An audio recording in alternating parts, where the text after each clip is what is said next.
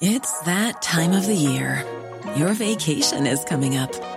You can already hear the beach waves, feel the warm breeze, relax, and think about work. You really, really want it all to work out while you're away. Monday.com gives you and the team that peace of mind. When all work is on one platform and everyone's in sync, things just flow. Wherever you are, tap the banner to go to Monday.com. Hey, I'm Ryan Reynolds. Recently, I asked Mint Mobile's legal team if big wireless companies are allowed to raise prices due to inflation. They said yes. And then when I asked if raising prices technically violates those onerous two-year contracts, they said, "What the f*** are you talking about, you insane Hollywood ass?" So to recap, we're cutting the price of Mint Unlimited from $30 a month to just $15 a month. Give it a try at mintmobile.com/switch. $45 up front for 3 months plus taxes and fees. Promo rate for new customers for limited time. Unlimited more than 40 gigabytes per month. Slows full terms at mintmobile.com.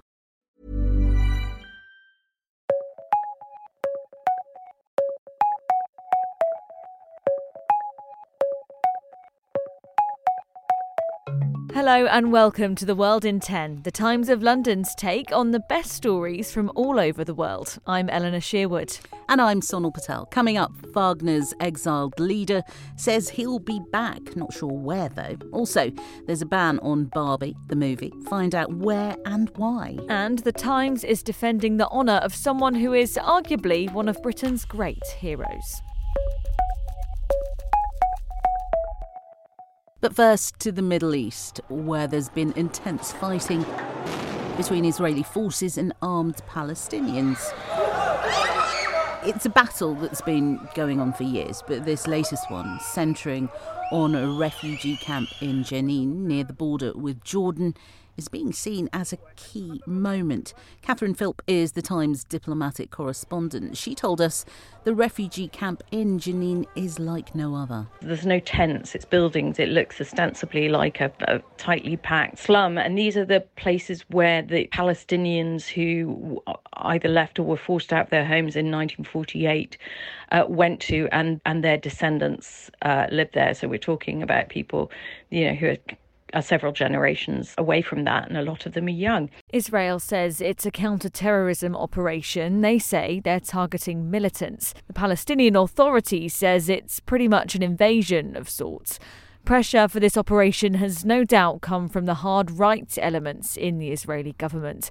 They've seen these attacks on Jewish settlers in the West Bank and are demanding action. So who are these gunmen that the Israelis are going after? The Times' Catherine Philp says many Palestinians are fed up with their own leadership.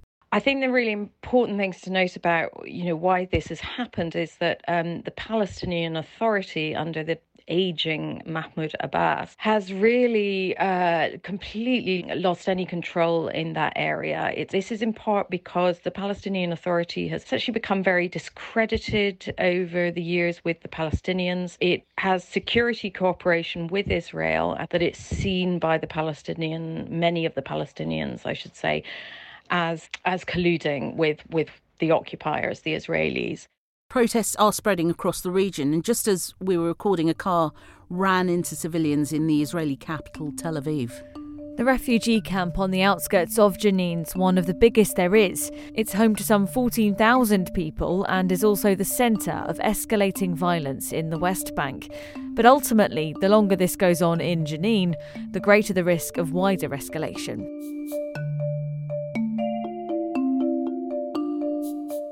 Remember the almost coup in Russia about a week and a half ago, where the Wagner Group began to march on Moscow in what looked like an attempt to overthrow the government? They said it was just a protest. Either way, it ended seemingly with a deal, part of which involved sending leader Yevgeny Prigozhin to Russia.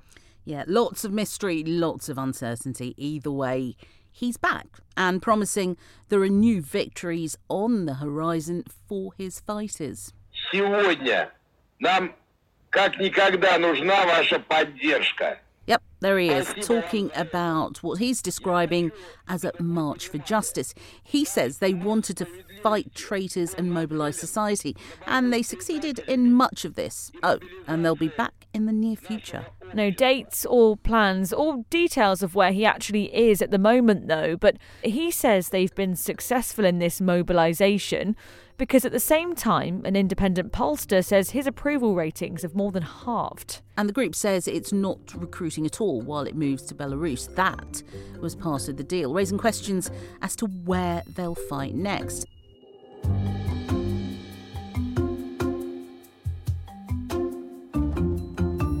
Name-calling, insults, tears, laughter from us mostly. And now there's pretty much a full-blown diplomatic row over the Ashes.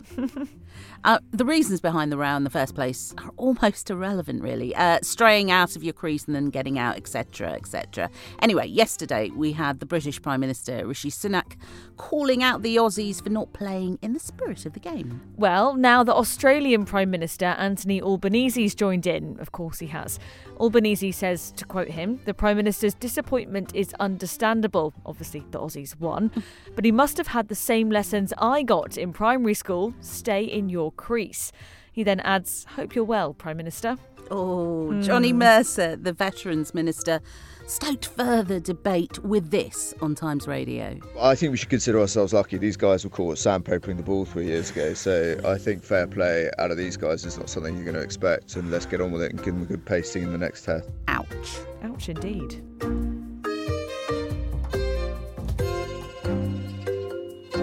So we're reading the Times and there's just so much going on today. We thought we'd do a quick recap of some of the other great stories we've seen. Yep, so I'm going to start this one with a terrible pun. Forgive me in advance.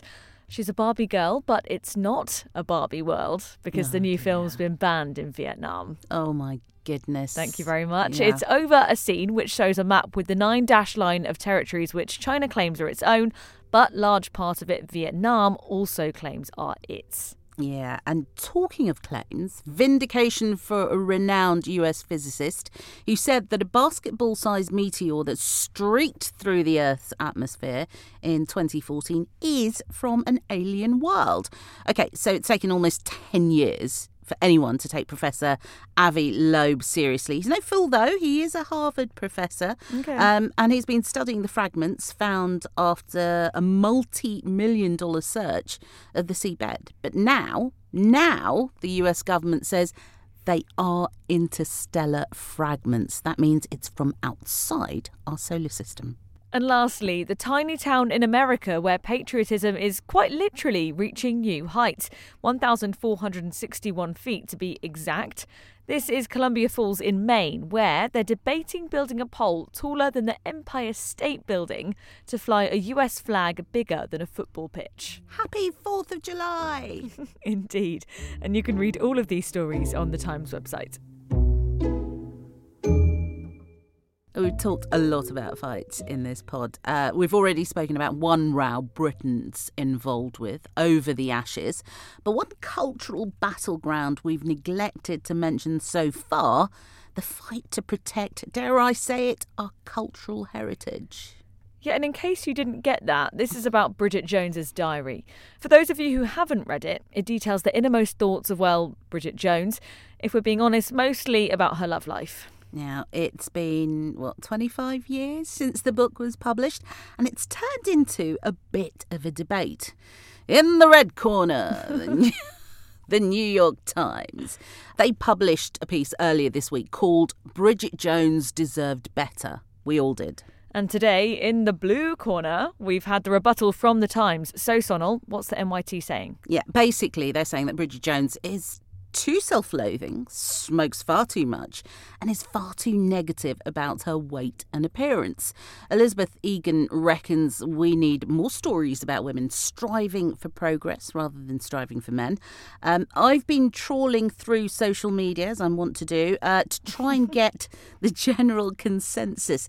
It does seem to match up. Whenever you forget that media has an agenda to make women feel lesser than they are, I think you just need to think about Bridget Jones. Part of the joke is that she's awkward and overweight. They literally say she's 136 pounds. It really isn't doing us any favors in 2022, and we need new narratives and new stories about single people that are not sad. So the piece picks out Bridget's celebration when her boss hits on her at work, asking for a number. She says, "I'm marvellous irresistible sex goddess. Hurrah! Bridget Jones, is that you? Yeah, it's me.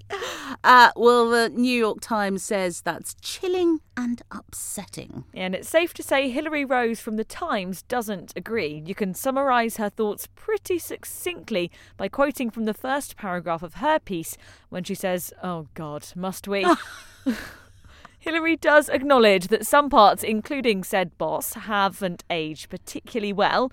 But she says this is about fiction, it's not self-help. Mm-hmm. She's essentially questioning why we can't laugh along with something which was a reality for her and so many other women back in the 90s. Yeah, it's not the first book this has happened to, and it probably won't be the last. Hilary's argument can apply all over the shop, as can the New York Times. And if you want to check out Hilary's piece in full, you can do so at thetimes.co.uk. And before you go, remember the Wimbledon Live page is up online. If you can't watch the matches, just log on for the latest. Yeah, and the Prince and Princess of Wales, William and Catherine, are there, and, as only the British can do, are arguing over whether it's cream or jam first when it comes to scones. Do you know what's on all those other fights for other episodes? That's all from us today. We'll be back tomorrow.